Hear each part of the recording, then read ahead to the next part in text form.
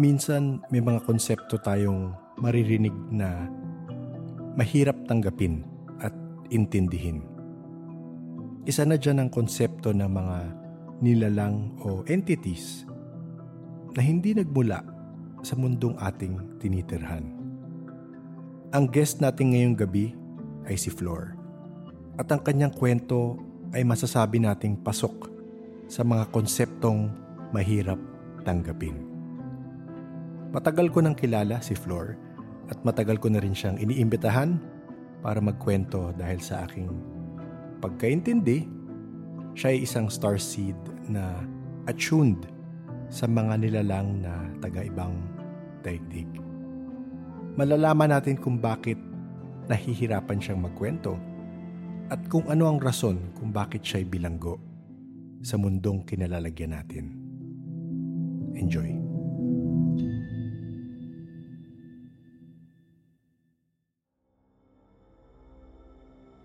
Bago tayo magsimula sa kwento ni Flor, baka mabuting ma-explain ko muna yung ibang mga terms na mababanggit niya na baka hindi pa kayo pamilyar.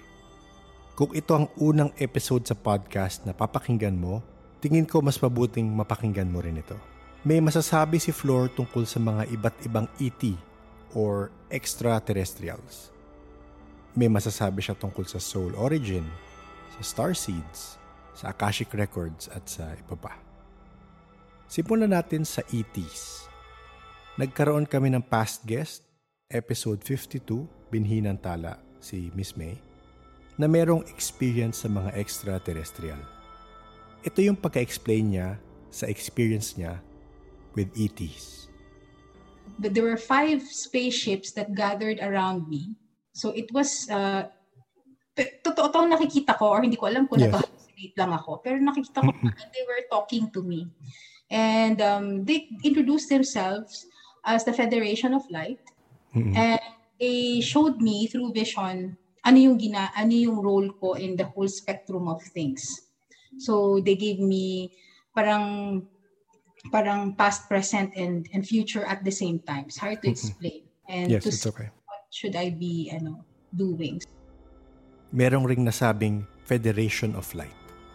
So, if familiar kayo sa mga sci-fi shows gaya ng Star Trek, meron parang ganoong grupo ng ETs na nakamasid sa pagkakaintindi ko. Tinatawag nila ang grupo nila as the Federation of Light. Kung magdi-deep dive kayo sa ganitong topic, maririnig nyo yung iba't ibang experiencer and channelers na ang ETs, gaya ng tao, gaya ng elemental, sa ibang klaseng spirit pa siguro, merong duality.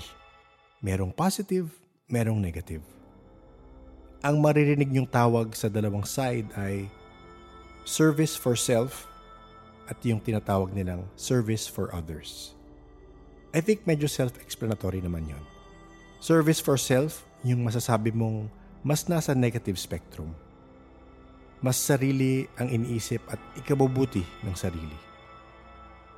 At meron ding service for others na mas iniisip ang maitutulong ng kanilang gagawin sa ikabubuti ng iba, hindi lang sa sarili nila. So mabalik tayo sa episode 52 ulit, e-explain naman ni Miss May yung pagkaintindi niya kung bakit nila tayo tinutulungan. Pero this is what I also got from them, is that already all of these things happened already. So what we're doing is we're backtracking. So this is the past, and we're redoing the past so that yung history of the world doesn't happen again. So parang cycle siya, parang tama ba? Ibig sabihin parang itong nangyayari sa natin, sa mundo natin, it's already history. It's already happened in their eyes. It already happened. So what they're doing now is more of intervening so that those things that happen will not happen again. Isang term na mababanggit mamaya ni Flor ay ang starseed. Ano ba itong term na starseed? Ito ulit, babalik tayo sa episode 52 dahil na-mention yan ni Miss May. Yung iba din, sa kanila, elected to come here and incarnate here. So when they see incarnation, they cannot incarnate like with the body. So what they do is they hindi naman siya possession, no? They walk in. They walk in the body of an incarnated human. And so you would think na human sila, but actually ang para siyang avatar. Actually, the best that is like an avatar. Yung movie na yan. And these are the people who has amazing powers to heal na hindi mo alam saan galing, powers to to give wisdom. So yan, so merong ground crew at merong sky crew, parang ganun. Yes. So tulong-tulong talaga sila lahat just to help us reach that point of ascension. Very important kasi siya dahil meron siyang effect talaga sa pangkalawakan. And at that time, I had no idea what starseed is. I don't even know, hindi ko pa nga na-connect yung binhinang tala sa starseed. So they were telling me how puny are my concerns in life, and then I should in Tagalog, in very malalim na Tagalog. Yun yung tapos pinakita ko yun sa mga spirit questors na sabi ko, ito yung message sa akin, anong ibig sabihin nito? Hindi nila. So that time, years later, when nag-plant medicine, doon ko na lang na-realize na, okay, so I'm a starseed. And in one of the ceremonies, they showed me my origin, and na kung saang planeta ako, and then my planet got destroyed. I came back to Earth, and then I joined the Light Federation. So I'm here I am. Siyempre, may iba rin tayo nakausap na mayroong ganitong experience. Ito naman yung point of view ni Mason, ang guest natin sa episode 65 sa pagiging starseed. So I'm a Syrian starseed. I don't know if you've heard that, but yes. It's just natural for me to see a lot of galactic beings that are light, not necessarily the dark ones. So I see a mix of them both, although it's usually dark. Mostly I see dark because I usually just keep to myself because those light ETs, they don't really communicate to you or come to you unless you really want something to say to you. Yes. So they just leave me alone. Tapos last na, bago natin tuloy ang kwento ni Flor, mami-mention ni Flor kasi na may iba-ibang klaseng ETs. Apparently, may ganun. So, syempre, ako personally, binibase ko lang sa mga nagkukwento sa akin at sa mga nare-research ko. Pero ang mas makukwento ni Flor ay ang mga reptilian. Isang race ng ETs na marami supposedly ay service for self. Maraming theories kung saan sila nanggagaling at anong pakay nila. Pero yun nga, baka ma-overwhelm kayo. Kaya dito muna tayo sa mga nakwento na sa podcast. Mapapakinggan natin ang kwento ulit ni Miss May tungkol dyan. So hindi naman lahat na extraterrestrials na ay okay. So there are groups na extraterrestrials where they want to sequester that time kasi it is very powerful. Some of them, hati sila ang pagkakaalam ko. Some of them want to change the history. Some of them want to create their own world. Parang wala na, yung parang tapusin na yung laro, tapusin na yung game, restart, reboot, parang ganon. And na sila yung may control dun sa world sa reality na ito. So meron din silang may ganon aspect na nangyayari. But again, these so since mukhang buhay pa naman tayo, hindi ba siya naagaw, di ba?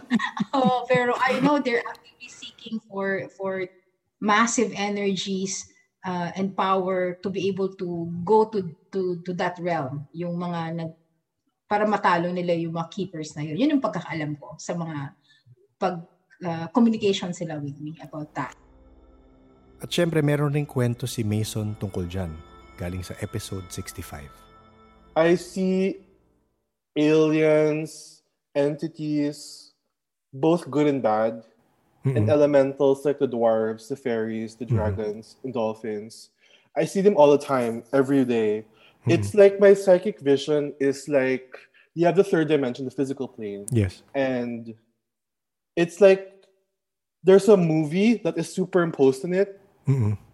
in my eyes, so I can't turn them off and I can't tune them out, but I just see it all the time. I see the reptilians. They look like, well, a lot of them look like Godzilla, but smaller versions without the spikes. Okay. So you can imagine that they're literally these lizards that walk on their hind legs, and they're black and they're really slimy. And then you see the ET grays, which are literally like, you know that gray alien emoji in the iPhone? Yes, oo. That's literally what they look like. And I see them all the time. At dyan nagtatapos ang aking munting intro bago natin ituloy ang kwento ni Flor. Kasi nga, nung bata ako, madalas mapansin ng mama ko na lagi ako may kausap. Medyo blurry yun, pero tanda ko lagi ako may kalaro noon. Tsaka may nakakausap ako. Tapos, as you grow age, tapos umuwi kami ng Pampanga. Doon ko na namit si Lolo, yung tatay ng nanay ko. Hindi ko alam na albularyo pala si Lolo. So, nung isang araw, dahil si Lolo kasi, umiikot yan sa mga anak niya dahil wala siyang sariling bahay. So, may time talagang iniikutan niya lahat ng anak niya. So, one day, naisipan niya manggamot. Doon ako nag-umpisang ma-amaze sa mga bagay-bagay. Akala ko naman yung mga naririnig ko, yung mga nakakausap ko noon, akala ko normal lang yon or normal. Siyempre, bata ka hindi mo pinapansin. So, tapos, nung nagkaedad pa ako ng medyo, ni-research ko, normal lang daw yun kasi maaring imaginary friends lang daw ng mga bata o ganun. So, I think it's normal. Bagamat nung bata kami ng kapatid ko, lalo na yung sumunod sa akin, nandyan yung nakakakita siya nung kapren, tapos may mga experiences din kami na meron kami mga dark entities na napapalit. Pero, sineset aside mo pa rin kasi basic ka sa life. Tapos pag sinabi mo sa nanay mo, sasabi ng nanay mo, imagination mo lang yan, ganun. So, sinet aside namin.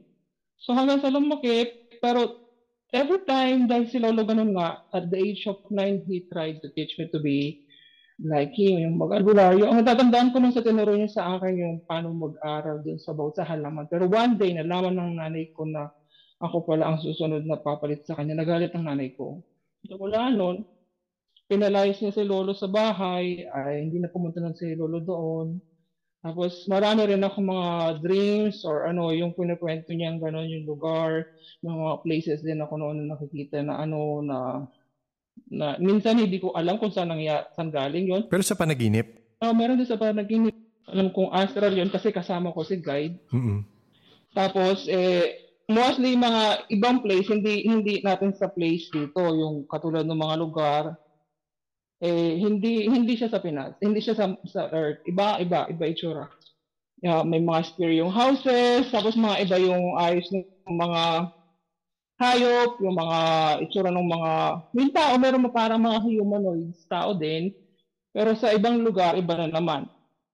Sa ibang dream. Oo. Tapos yung nakwento ni Lucy na nararamdaman niya yung nangyayari. Nararamdaman ko yun. Minsan gigising ako, pagod na pagod ako, pawis na pawis ako mula sa panaginip. Pakiramdam ko, naglakbay ako or nag-travel ako o lumipad ako sa yung katawan ko. Tapos pagising ko, gutom ako na hindi mo maintindihan, basang-basa ka sa pawis na hindi mo maintindihan. Siyempre, noong mga panahon na yun, madalas ko naman i-neglect yun. Tapos, sabi ko, madalas siyempre pag sinabi mo yung sa magulang mo, sasabi ng nanay ko, wala, ganyan lang yan, pwede mo naman yan. Panaginip lang yan, hindi yan magkakatotoo, mga ganun ba? Oo. Alam mo naman sa atin, ng panahon natin, Oo nga. low-tech, walang alam sa mga ganyan, dinadedma lang, diba? Time skip, nag-Taiwan ako. Sa Taiwan, madalas sa akin ang premonition dream. Lahat ng mga napapanaginipan ko noon, nagkakatotoo. Kaya minsan, siyempre, pag sinasabi mo sa ibang tao, lalo na kung may tao involved, na sasabihin kang you're weird. Oo. May saktik ka sa utak, gano'n. May misinterpret ka. Pero sa akin naman, kasi concern ka din sa tao dahil nga na kasi ang lakas ng intense direct Para ka kasing parang nandun ka mismo dun sa event. Parang ikaw mismo yung nasasaktan din sa tao na yun, parang ikaw yung mapapahamak. Pero yun nga, dahil basta sa akin nasabi ko na, wala na akong magagawa. That is their choice. Hindi pa ako noon. Tapos dito, nagpunta ako ng Israel. Dito ko na-meet ang mga ibang energies. Okay. Our seeds. Doon ako naging weird. Sabi ko, bakit iba dito? Nag-umpisa ako noon. Pero yung mga naging amo ko, meron silang ability. Yung isa kong naging amo, yung anak niya, nagka-card reading yun. Tapos palm reading din. Tapos yung isa naman dati, kunikwento ng mga kapitbahay namin, yung isa witch. Magkukulam daw siya, yung old dark witch. Tapos may nakikita kami doon sa bahay niya, dark na malaking lalaki na figure. Pero nasa sense nung kakopol ko actually, dahil dalawa kami. Yes. Nagbabantay, tig-isa kami ng alaga. Nasa sense niya. Sabi ko, wala ka. Tapos yung corner na yun, doon sa bahay na yun, sobrang lamig. Hindi kami nag-open ng aircon dahil nga, siyempre, nasa taas kami, nasa pinaka, parang penthouse.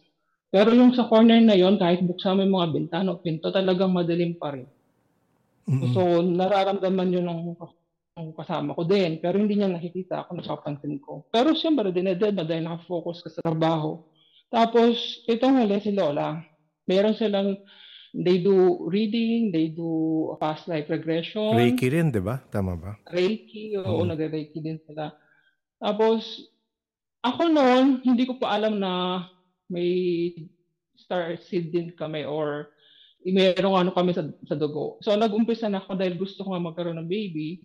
Nag-umpisa na ako niya mag-undergo ng mga doktor. Sabi nila, ganito, ganyan. Pero lahat naman ng test, pwede ako magka-baby pero kailangan ko yung kadugo ko. Parehong dugo. Tapos akala ko, parehas kami ng dugo. Akala ko noon, ako lang. Tapos nalaman ko, ng mga, yung mga kapatid ko din, gano'n. Si Janice lang, hindi, yung bunso. Sabi ko, tapos nag-research na ako niyan. Inalam ko na kung ano yun. Tapos, since nung bata din ako, mahilig talaga akong tumingin sa bituin, sa langit. Mahilig akong mag-masid. Tapos, feeling ko parang hindi ako dito. Pakiramdam ko hindi ako taga rito. Parang something is weird na hindi mo maipaliwanag. Yes, oo. And then yan nga, ang dami na ako na-meet sa mga iba't ibang klaseng spiritual, mga tao. Tapos ito nga yung nagpa-Akashic record ako dun kay Ma'am May. Hindi ko talaga sukat akalain na ang sabi niya sa akin, kasi nung before nung ko siyang i-meet, kwento ko yung buo ng dream. Okay. Bago kami mag-meet. Kasi dun sa dream ko, mag-meet daw kami sa isang lugar. Tapos, pero nung pumunta ako doon sa lugar, napakalinaw nun eh. Sa lugar na yon, para siyang church na halo-halo, may Buddhism na may Hinduism. Kasi yung mga design sa loob ng church, ganun ang mga sculpture niya. Okay. Ang gulo. Tapos yung si Ma'am May, nilapitan ko. Then marami siyang kausap ng tao. Sabi ko, Ma'am May, di ba may meeting tayo na dapat sa one time mag-meet? Sabi niya, kasi busy ako. Sabi niya, ibang araw na lang po ba o ibang oras? Sabi niya, by 3, sabi niya. Di, umalis siya. Naghiwalay na kami. Lumabas ako. Kasama ko si ko noon. Tapos paglabas namin, sabi ko, balik ako. Sabi ko, gusto kong umihi.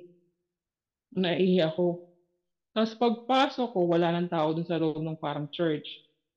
Tapos that time, hindi na ako, nung papapunta ako dun sa loob para mag-CR, pero may humawak sa kamay ko, humawak sa paa ko, napakalinaw, tapos talaga nagpapasag ako, tapos may nakikita ako na parang meron sumasapak sa akin. Okay. Pero, hindi siya dumadapo sa akin dahil para kung merong shield. Kaya ako nasabi, hindi ko nakikita yung humahawak sa akin, pero nakikita ko yung impact nung pagbagsak nung kung ano yung kamay ba yan o kung anong ano yon.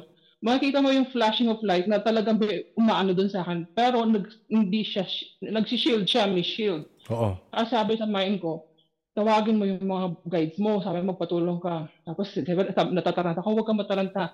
Hihinga malalim, mag-isip ka, tawagin mo, tapos magpatulong ka. Tapos sabi ko, na hindi tinry ko yung sinasabi nung sa mind ko na ganito. Mas tawagin mo mga ascended masters.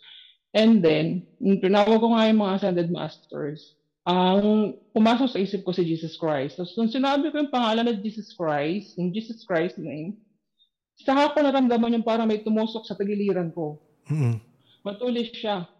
Tapos, tumago siya dito sa gilid ko. Tapos doon lang ako nakagalaw, doon ako nakalakad, hindi na ako nakapag-CR. Tapos lumabas ako sa pinto. Kasi yung kasama ko, kinakatok yung door, binubuksan yung door kasi nga nag-worry na dahil ang tagal ko sa loob, hindi ako. Tapos hindi, binatry buksan yung pinto, hindi mabuksan. Sigaw na sigaw, paglabas ko, na paano ka? Sabi yung gano'n. Hindi ko alam, parang may umatake sa akin. Tapos iika-ika ako lumabas. Tapos doon sa labas, pagkakita ko, may nakatusok sa akin na itim na matulis. Okay. Tapos yung sa likod niya, blob na itim na may mata. Oo. Tapos my guide para makalaya ako. So, nung binaba niya yung sword niya, saka nag-isipit lahat. Tapos doon ako nakahinga ng maayos kasi ang sakit. Sobrang sakit yung pakiramdam ko nung tumagos yun. Parang itak na nakadugtong doon sa blob. Tapos noon, kinabukasan din mag-meet na kami ni Mami. But before that day, ilang araw na akong palagi sumasakit yung ulo ko.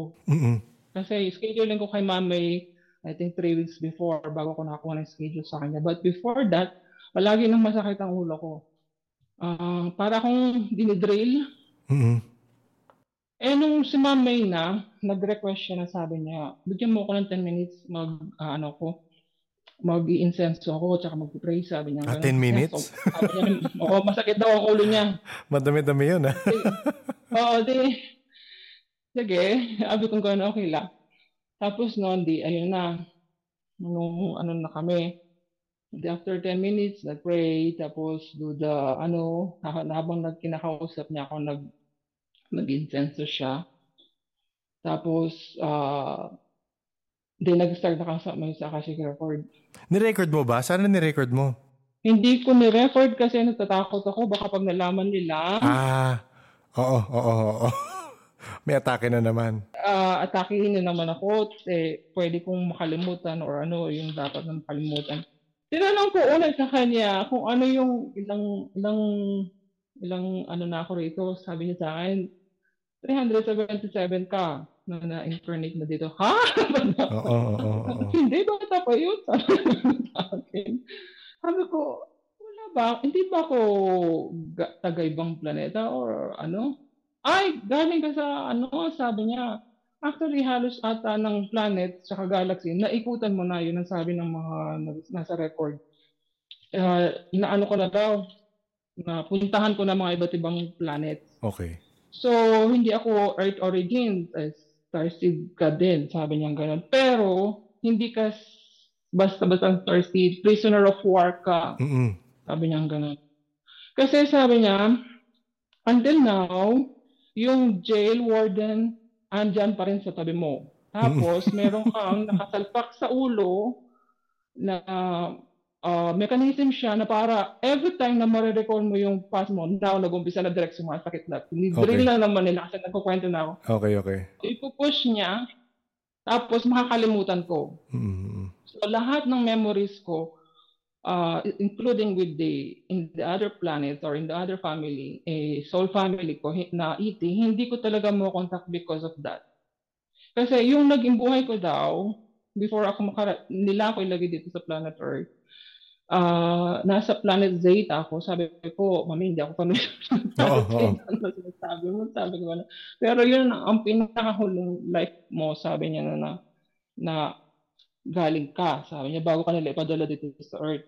Nung panahon na yon, sabi niya, hindi in-explain niya yung lugar ng sa planet Zeta. Ang pinopromote ng planet Zeta ay peace, tapos harmony, tsaka yung coexistence. Kaya pala, now it makes sense na para sa akin, kailangan natin mag-coexistence. Walang negative or positive. Yes. Malakas yung stronghold dun sa akin nun hindi ko kinakategorize na yung isang tao ay masama or yung ganito ay masama.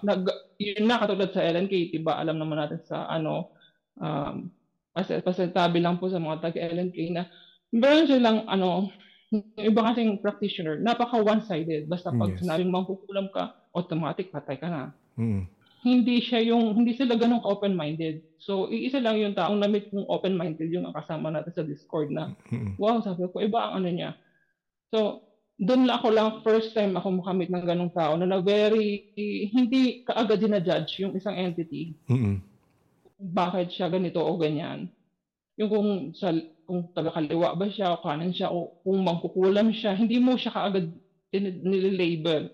Kasi doon sa planet na pinanggalingan ko, kailangan, dahil yung planet namin, ang ano doon, marami kaming iba't ibang uri ng klase ng mga ET. They live together in harmony. So, yung parang reina namin doon, napatay siya. Ako, meron daw akong hinahawakang platoon kasi sa military ako.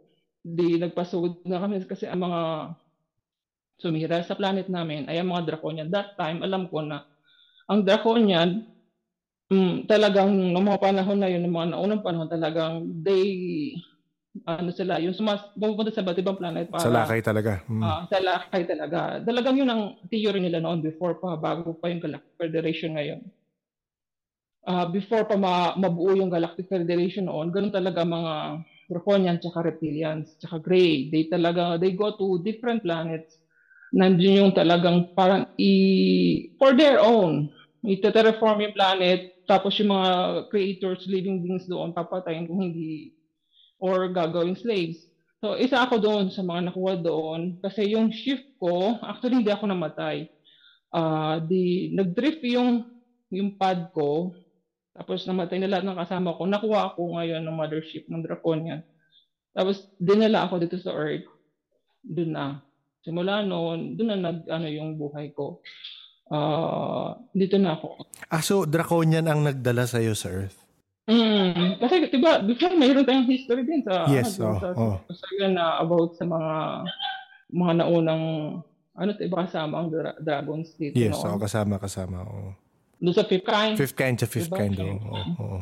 Sila yung mga actually they do exist until now naman sa Federation, pero sinasabi nila now na hindi na daw sila ganoon dahil nga na-invento na yung Medipat na pwede na nila silang through stem cell, pwede sila mag-produce ng meat. So, kinakain na nila meat. Kasi noon kasi, ang mga Draconians at Reptilians, main source nila meat. So, pag nagta-travel sila, kumukuha sila ng mga pagkain nila sa planet na yon, yung mismong nakatira doon as meat. So, kasama nga noon, diba maraming sinasabi nila abduction? Yes. Totoo yun, actually, it happens. Tapos kaya nga meron tayong mga ibang ETs na parang tao kasi yung iba galing dito. Tapos dinala sa ibang planet para maging slave. Yung iba naman para maging food source. So ayun nga. Tapos nun, na-curious na yun si May, sabi niya, paano ka makakaalis sa sitwasyon kung bantay ka? Tsaka anong kasalan, kung nagbago na sila, bakit nakakulong ka pa rin? Bakit may bantay ka pa rin? The reason daw kasi kaya bakit may bantay pa rin ako, dahil meron daw akong ability na I can control the mind of a reptilian. So, kaya hindi nila ako mapakawalan. Okay. Doon sa kung bakit may sarili akong jail warden at meron akong nakalagay sa ulo. Dahil doon. So, sabi ko nga, hindi ko rin matandaan kung kailan ko nakuha itong sakit ng ulo ko. Kasi bata pa ako, meron na ako nito. Meron na. Tuwing may naaalala ko na bagay, magdidisipit. Siyempre, sobrang sakit, ililet ko mo yun. Para tumigil lang yung sakit. Alam ko, bata pa ako, meron na ako nito . Hindi ko na matandaan kung anong age ko ito na-acquire . Siguro baka at young age, nag-umpisa na magbalik ulit yung mga memories ko, tapos nakikita nila. So, inaano nila. Kaya pala ang bilis ko ako makalimot. Pag may mga bagay na minsan, parang ang dating sa akin, minsan, parang ang blur nila, yung mga ibang memories. But, tapos, ang sinabi nga niya sa akin, maliban dun sa, ang magandang gawin ko daw, ay mag-focus daw ako sa paano daw makawala sa ganong sitwasyon. Sabi niya kasi, nagle-level up daw ang slave. Parang slave ako. In due time, kailangan kong mag-level up. So, one of my need na i-focus yung healing. Sabi ko, Ma'am May, yung healing. Oo. Sabi ko, ayoko. Yun na nga trabaho mo, hindi ba? Technically, parang, di ba? Yun na rin ang ginagawa mo. Pero hindi ko siya gustong pasukan yung LNK kasi ang LNK is another matrix inside the matrix. Mm-hmm. So, kung tutuusin, para sa akin, we are in a simulation. So, hindi ko siya gustong pasukan dahil nga, hindi siya nagmamatch doon sa prinsipyo ko, diba, Direk? Yes, Ang prinsipyo ko kasi is harmony and balance. Yes. Hindi ka yung atake ng atake, patay ng patay ng kung ano-ano na lang. Kasi hindi naman, kaya nga may dualism eh. Yes. Nandun yung binibigyan tayo ng choice to free will to choose. Tapos kaya hindi ako pabor sa ganoon. Kaya nararamdaman ko noon na LNP is not my Tapos marami namang ways to learn na to do healing.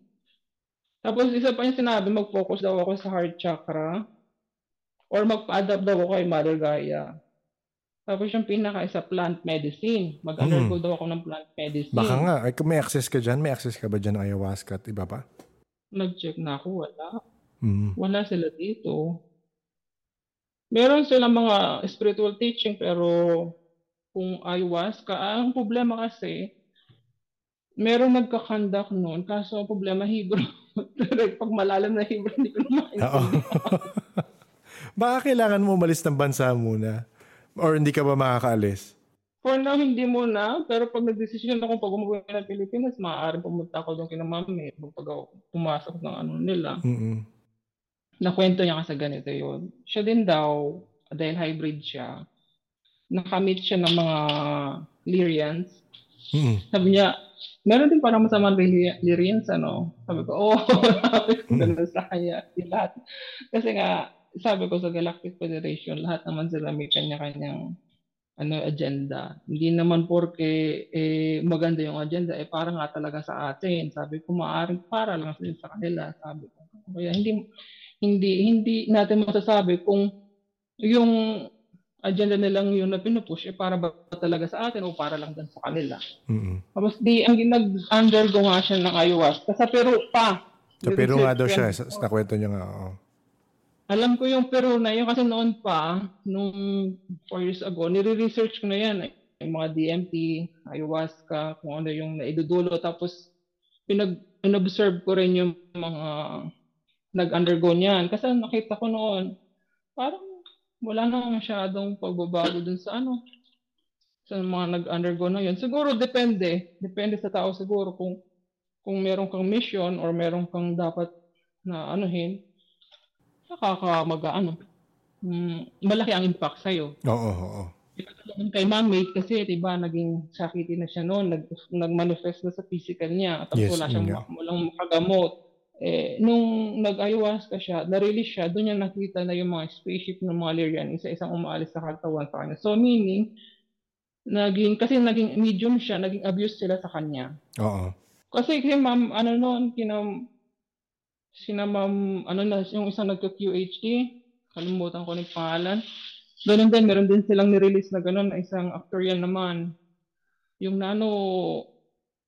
nanobots na inilagay sa kanya nung bata siya, hindi pala, dapat pala tanggalin na at a certain age. Kumbaga, pang samantala lang yun. Tapos ang nangyari, doon sa mismong yung pasyente niya na si ma'am, hindi siya gumagaling, hindi siya makalakad, nag-wheelchair na siya, tapos hindi magawa ng solusyon ng gamot ng doktor. So, hindi siya mapagaling ng ospital. So, nagpunta nga siya doon kay ma'am, kasi pangalan ni ma'am, doon lang, nung kinausap nila yung iti na naglagay sa kanya, na alisin lahat yung nilagay na nanobot sa buong sa chakra system niya, from spinal cord until to the head, doon lang siya nakalakad. Kaya nakita nga yung video nung bago siya dating, tapos naka-wheelchair pa siya, tapos naka-crane. Pag alis niya, iba na itsura niya, iba na rin ang aura niya. Talaga? Ang hirap mo. Pag inisip mo, paano malalamang meron ka nun?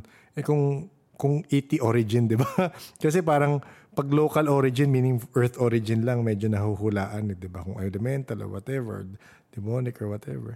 Pero yan, ET na, hindi mo, ang hirap alamin, di ba? Oo. Mahirap siya, oo. Kasi mostly, pag EP, kailangan merong, siguro mag-undergo ng QHHT or ayahuasca. Kasi masyado siyang mataas sa normal na, hindi katulad sa elemental, meron pa tayong, ways to cure it or you can, alam mo siyang i-meet. Katulad nung nakwento ko sa iyo sa sender ni Takip Silim, hindi ako makapaniwala na meron palang Pilipina na abduct na tinaniman siya ng kung ano sa katawan niya. Tapos binalik sa Earth, sa Pinas, tapos kinuha. Oo. Ang nag-send lang ng story, yung mismong kapatid. Talaga? Wow. Tapos meron na naman, another day ago, narinig ko na naman, naging witness siya sa isang abduction. May implant sa kanya na parang pearless yung babae. Tapos, linabas uli, pero sa tagiliran na siya inoperahan. Yung mga baby, nakahawig mismo ng mga nag-opera na ET. Tapos nagising siya. Akala niya dream lang niya yun. So, nire-reject niya. But one day afternoon, nakita niya mismo yung spaceship na ando lang sa bakante lot ng tabing bahay nila. Talaga? Kaya doon niya napatunayan na totoo yung nangyari doon sa dream na nakita niya. So mula naman hindi na siya uli naka-experience ng ET na sitwasyon, pero hindi niya talaga makakalimutan. So hindi ako makapaniwala kahit para sa Pilipinas. Akala ko noon sa abroad lang na umukuha. Ang daming lumalabas sa mga social media na mga hindi nila maipaliwanag. Yun nga. So, ikaw alam mo, isa yun sa mga gusto kong pag-usapan. Anong tingin mong mangyayari in the next few years? Kasi parang ang dami sa mga sinusundan ko, sa mga napasa mo rin, iba sinusundan ko rin talaga na parang meron sila nakikita mangyayari in the next few years. Do you think disclosure na talaga? Meaning parang, ito na kami. Tingin mo may ganung mangyayari? Opinion mo tsaka sa mga... Balis, sa akin sa opinion ko nahati kasi tayo sa tatlo eh.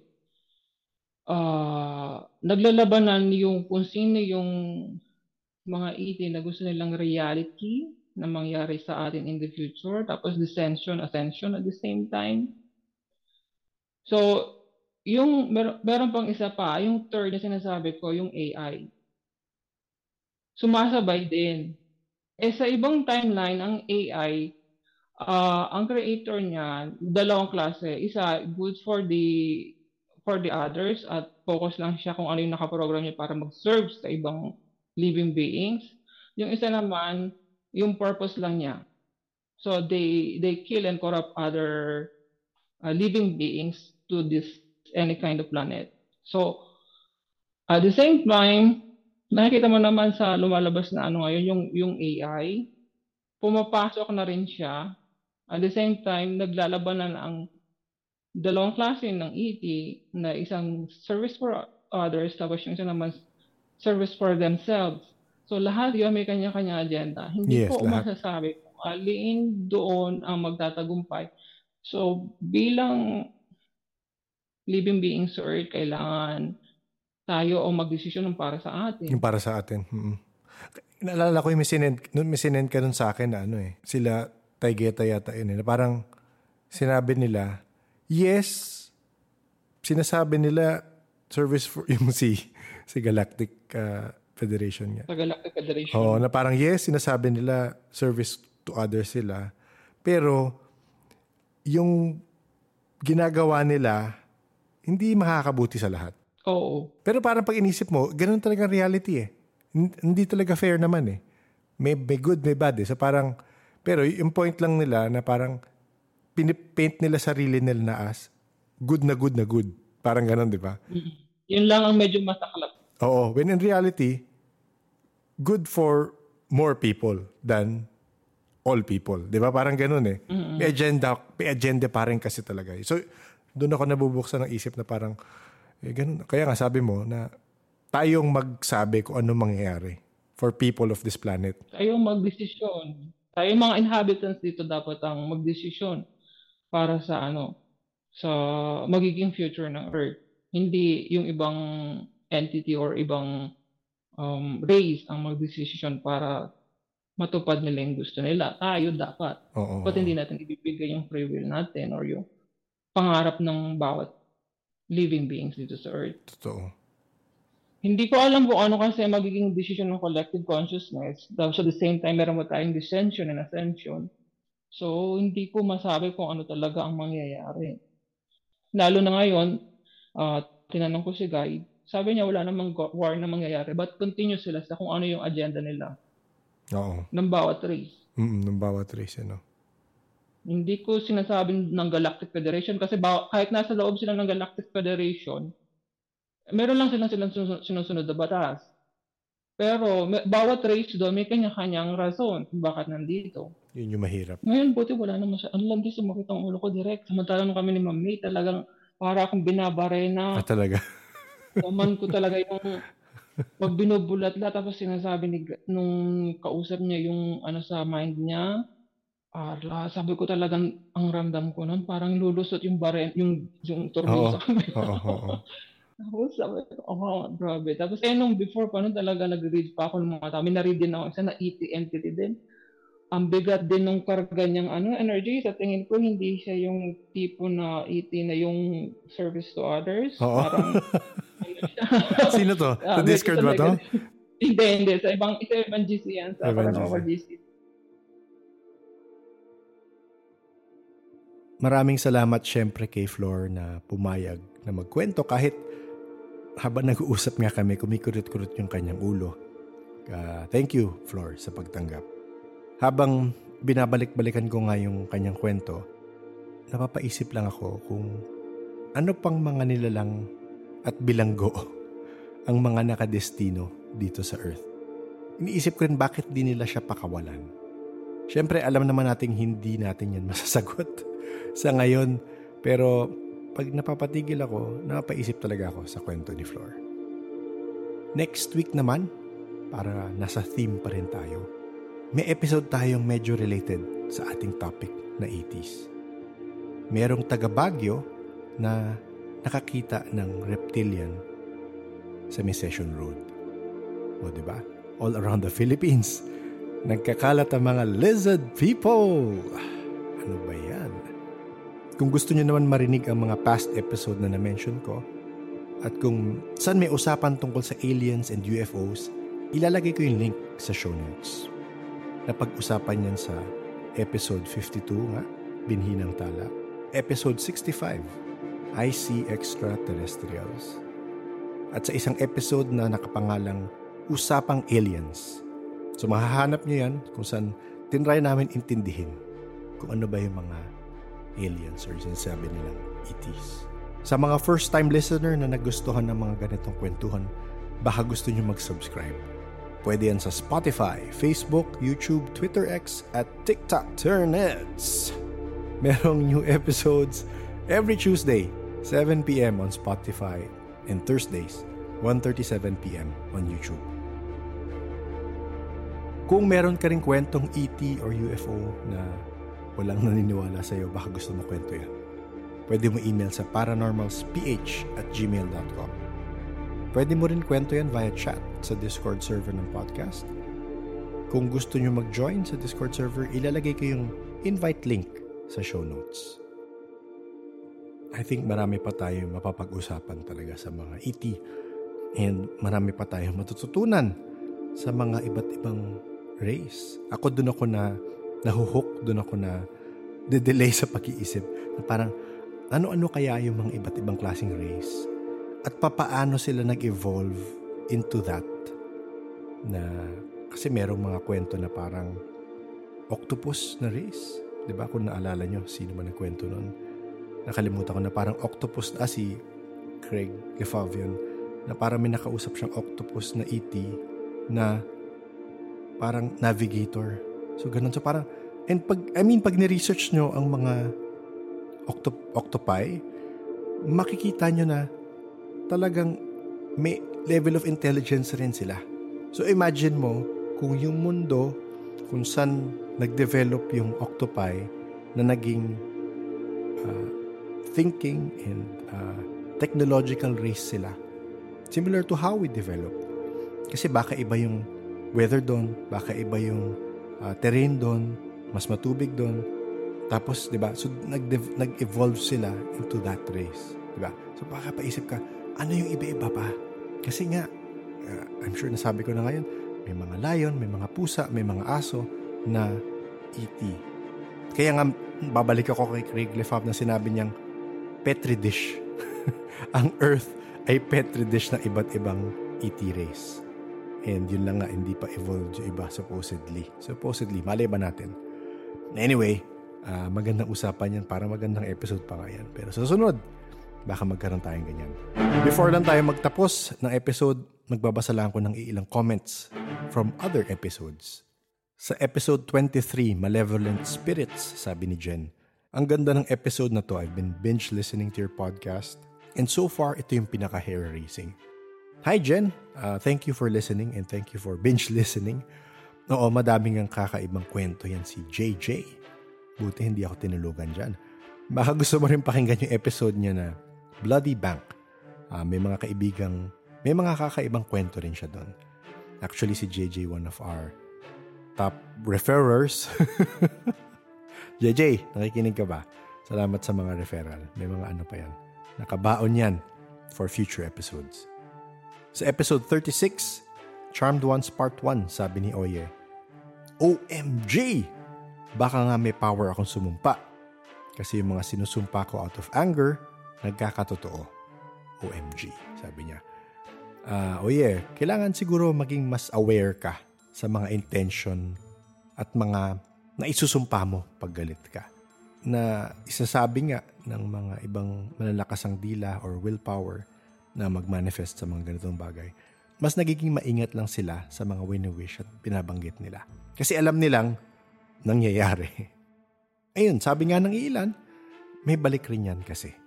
Pero syempre hindi ko masasabi yan with certainty at I have not experienced it.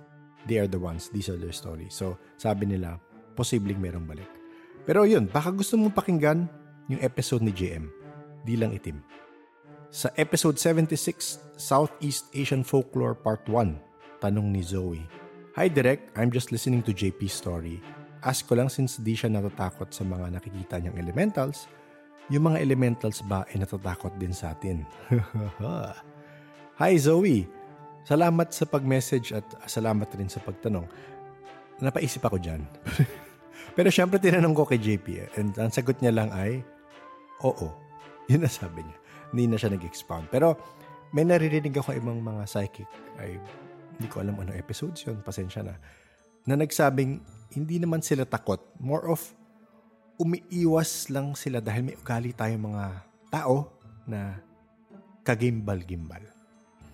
And yun nga, yung energy kung ano man yun na inilalabas ng taong yun is na-affect rin sila. So, ako ilang kwento ko nang narinig ko online from the different psychics that I listened to and some of the people I've talked to na sinasabi nila palagi pag pupunta sila sa bahay na meron nangyayari, ang sasabihin kagad ng mga entity doon, kami na naman na may kasalanan. Internally sila ang merong gulo. Sila yung gumagawa ng gulo. And they are manifesting it out of whatever emotion they are blasting out. Pero anyway, pag meron tayo nakausap na elemental, Zoe, tatanong natin yan. Natatakot ba kayo sa amin? Sana walang sumagot. Peace po tayo. Okay. Sa episode 94, Akashic Reading. Ito yung kwento ni Liz about her Akashic Reading. Sabi ni Ian, second time ko nang pakinggan. Nakaka-good vibes magkwento si Miss Liz. Ayan! Miss Liz, nakikinig ka pa ba? Hindi, pero nakakausap ko yun si Liz. May bago ba siyang kwento? Wala. Actually, yun nga, nakakausap ko siya recently and busy siya sa buhay at hindi niya na iniisip ang paranormal na life. Pero hopefully, this year, makausap natin uli ang Charmed Ones. Hopefully, parang reunion nila. Tignan natin kung game si Liz kasi baka ayaw niyang usapang paranormal nga. Pero yes, of course, pagkausap mo yun si Liz, nakaka-good vibes. At ang tatanungin sa akin yan palagi, Pogi ba? Iyan, sabihin mo daw kung pogi ka. Okay, sa episode 105, Pagpag Sessions Level Up Download, sabi ulit ni Ian, Hi Sam, funeral chapel yung Loyola, may old church tapat nun. Nuestra Señora de Gracia Parish Church. Malamang may mga nakalibing doon. Ayun Sam, kung nakikinig ka, doon daw yun. Hindi ko na alam kung saan yun. Hindi ko rin alam kung ano yung nire-refer ni Ian doon. So, baka gusto nyo lang pakinggan. Sam, baka gusto mong pakinggan ko ano yun. Baka makatulong sa'yo. Hindi ko alam.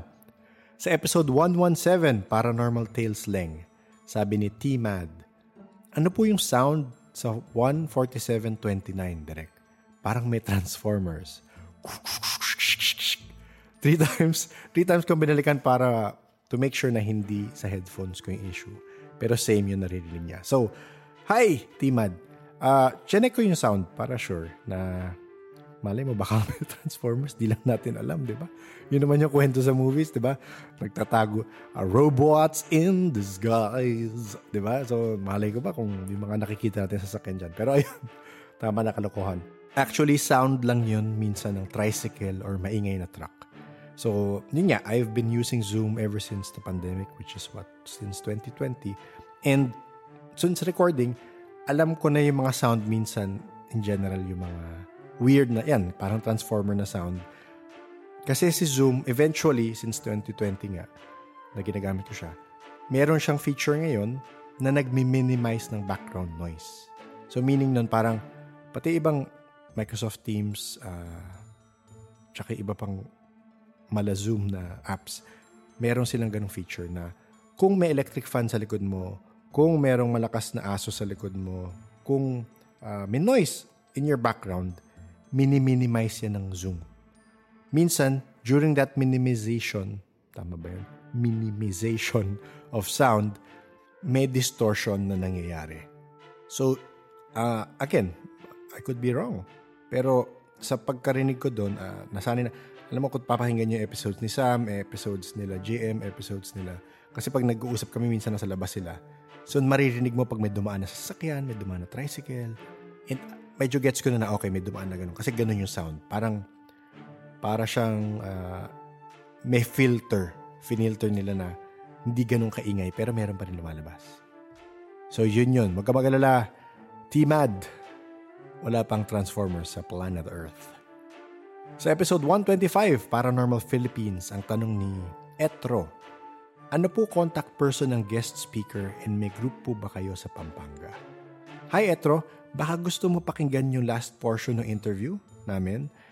Nagsabi siya kung ano yung Facebook group nila and contact info ng group nila. So baka gusto mong balikan yung last 20 minutes, I think nasabi doon. Sa episode 152, Italy and Deities, sabi ni DV, di ba po isa sa past episode ni Fallen sinabi na dati siyang goddess? Kaya baka po galit si Hera sa kanya. Which is yung sinabi niya po, Sir Nick. Baka may relationship sila dati ni Zeus. Hehe, naisip ko lang po. Hindi, parang sinasabi mong malandi si Fallen Goddess. Hindi naman yata. Pero, honestly, hindi ko maalalang sinabi ni Fallen na goddess siya before. Fallen, correct mo na lang ako. Hindi ko maalalang sinabi mo yun. Pero yun, mabuting siya nang magkwento kung bakit nagalit si Hera sa kanya. I think nasabi niya na sa akin to. Or hindi pa ba? Hindi ko maalala. Pero I think may reasons. Meron na may alam kung ano yung reasons kung bakit. Yun lang, it's not my story to tell. And yun nga, hindi ko alam kung pwede siya kwento. Marami kasi siyang activities ng mga past life niya. Baka may nagawa siya doon. Yan na muna ang comments natin for this episode. Salamat sa mga nag-email. Salamat sa mga nag-comment sa Spotify, sa YouTube, at sa iba pa. Salamat. I really appreciate it pag nakikipag-interact kayo. And yun nga, binabasa ko lahat. Hindi ko man sinasagot lahat, binabasa ko ang lahat. So, syempre, bago tayo mag-ending, magpapasalamat tayo sa ating paranormal Patreons and coffee supporters. Pagbigyan nyo na ako, yan na lang yung pang-aliw ko sa sarili ko habang nag-go through sa extra natin. Okay, syempre salamat kay J, Z, Christine, JT, JD, K, B, Justine, Biker Mama, J, Leah, J3, May, Shibone, and Ola. Talagang ang daming J. Madami kayan Pilipino na may J ang pangalan. Yan ang tanong. A big thank you, syempre, to all our Patreons and Coffee supporters for their support. I really appreciate it. Kung gusto nyo supportahan ng podcast sa ganitong paraan, you can check the Patreon and Coffee links in the show notes. The Paranormal Podcast is engineered and produced by F90 Productions. This podcast is an independently produced podcast, and I would appreciate it very much if you can please rate the podcast on your preferred podcast platform. Merong rating system si Spotify. Pwede nyo akong bigyan ng thumbs up sa YouTube. Pwede nyo i-like and subscribe sa YouTube para naman makadagdag sa ating traffic. And ayun lang. Maraming salamat sa mga nakikinig at sa mga sumusuport. Thank you everyone for listening, and please stay safe.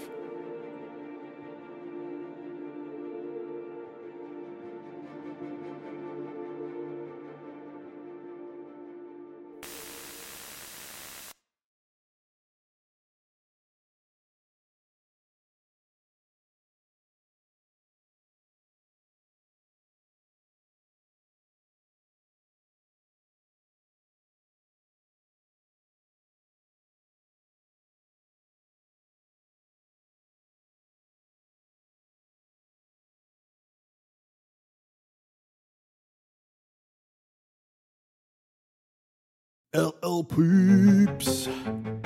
Nagre-review ako nung mga ibang future episodes, and napakinggan ko yung mga episode na may kinausap akong nag-astrology. Particularly Vedic astrology. Si Coach John and si Bonnie Bly. Hello tayo dyan sa ating mga future past guest. Past guest pero hindi pa lumalabas episode. And yung consistent sa mga observation nila na parte ng buhay talaga natin ay predestined or nakasulat, nakatakda sa tadhana. And kung pareho tayo mag-isip, ako kasi parang ayoko yung nakaset na yung mangyayari sa akin. Ika nga, I want to be the master of my fate and the captain of my own destiny. Pero yun nga, the more philosophers, spiritual practitioners, and of course, guests that I listen to, nare-realize ko na yes, there are probably touch points in our lives. But in general, we still have free will. Pwede mo pa rin gawin yung gusto mo. Ipupush ka lang. Kumbaga sa mga email na nakukuha natin, gine-gentle reminder ka ni Tadhana na balik ka dun sa dapat mong matutunan sa buhay na to. Tapos pilit kang tumataliwas, baka sa sunod na buhay mo na matutunan yan. So parang ganun yung presently, yung pagkaintindi ko sa ating astrological sign and sa ating free will. Pero yun nga, dumating rin ako sa ganyang pag-iisip, naisip ko yung, or na i-internalize ko yung mga karahasan na nangyayari sa ibang tao. To be specific, yung gera ngayon sa Israel at Palestine. Ginusto ba nila yon? Kasi maraming namatay doon bata. Nasa soul contract ba nila yon na mamamatay sila sa mga bomba? For me, doon papasok yung concept ng free will. Even if you are predestined to hit certain touch points in your life, the free will of other people still have an effect on you. And I highly doubt na yung nearly 24,000 people who have died in Palestine, as of this recording, had a soul contract to die. And yun lang, pag-analyze ko dyan logically, may free will kung sino man ang nag-order ng bombing, kung sino man pumindot ng missiles at naapektuhan yung buhay ng mga taong napinsala. So kahit meron kang gustong gawin sa buhay na to, let's say isa ka sa mga namatay sa Palestine, meron kang gustong gawin sa buhay na to, may nakatakta sa'yo. And may free will ka naman. Merong free will rin yung iba. At yung free will nila, naapektuhan yung gusto mong gawin. Gets? So, kumbaga, if a person is destined to learn something this life, this is just my interpretation of it. If a person was destined to learn something in this life, and someone else's free will stopped that from happening, I guess sa next life, doon tutuloy yung learning. Yun ang pagkaintindi ko. Ito syempre personal opinion ko na. Pero kung naniniwala ka sa mga analysis ng mga gumagawa ng Vedic or other sorts of astrology na predestined ng buhay natin, hindi rin tayo pwede maging defeatist sa ating pananaw sa buhay. Kunyari, may kamalasan na nangyari sa buhay mo. Iisipin mo na lang, ay, malamang nasa soul contract ko ito. Meant na mangyari ito at accept ko na lang. Hindi may free will ka May kakayahan kang baguhin ang perspective mo, maging proactive sa kung ano yung nangyari sa'yo. Possibly, yes, nakatakda mangyari yun, pero karamihan sa naririnig ko, again, dalawa pa lang naman, totoo pa lang nakakausap ko nag-astrology. Pero sa mga naririnig ko about astrology, kadalasan yung mga bagay na nakatakdang mangyari, may rason. May learning ka makukuha doon. Para may matutunan ka sa sarili mo or para sa kapwa mo. Ayan, naging existential tuloy. Sorry naman. Anyway, point ko lang is yes, probably. There are things that are predestined to happen, but we will always have the free will to do what we feel will be the best for us. And that is my personal opinion. Pwede kang mag-iba. Pwede kang mag-disagree sa pananaw ko. May tumatahol na aso sa malayo. Hindi niya tanggap ang aking sinasabi. Pag-usapan na lang natin sa Discord at tinatahol na ako dito. Mahaba-haba ang usapan pa yan. So yun na muna, LL Peeps. Pasensya na sa tumatahol. Salamat sa mga umabot sa ending at nagtiis ng aking pagmuni-muni. Ingat po tayo dyan.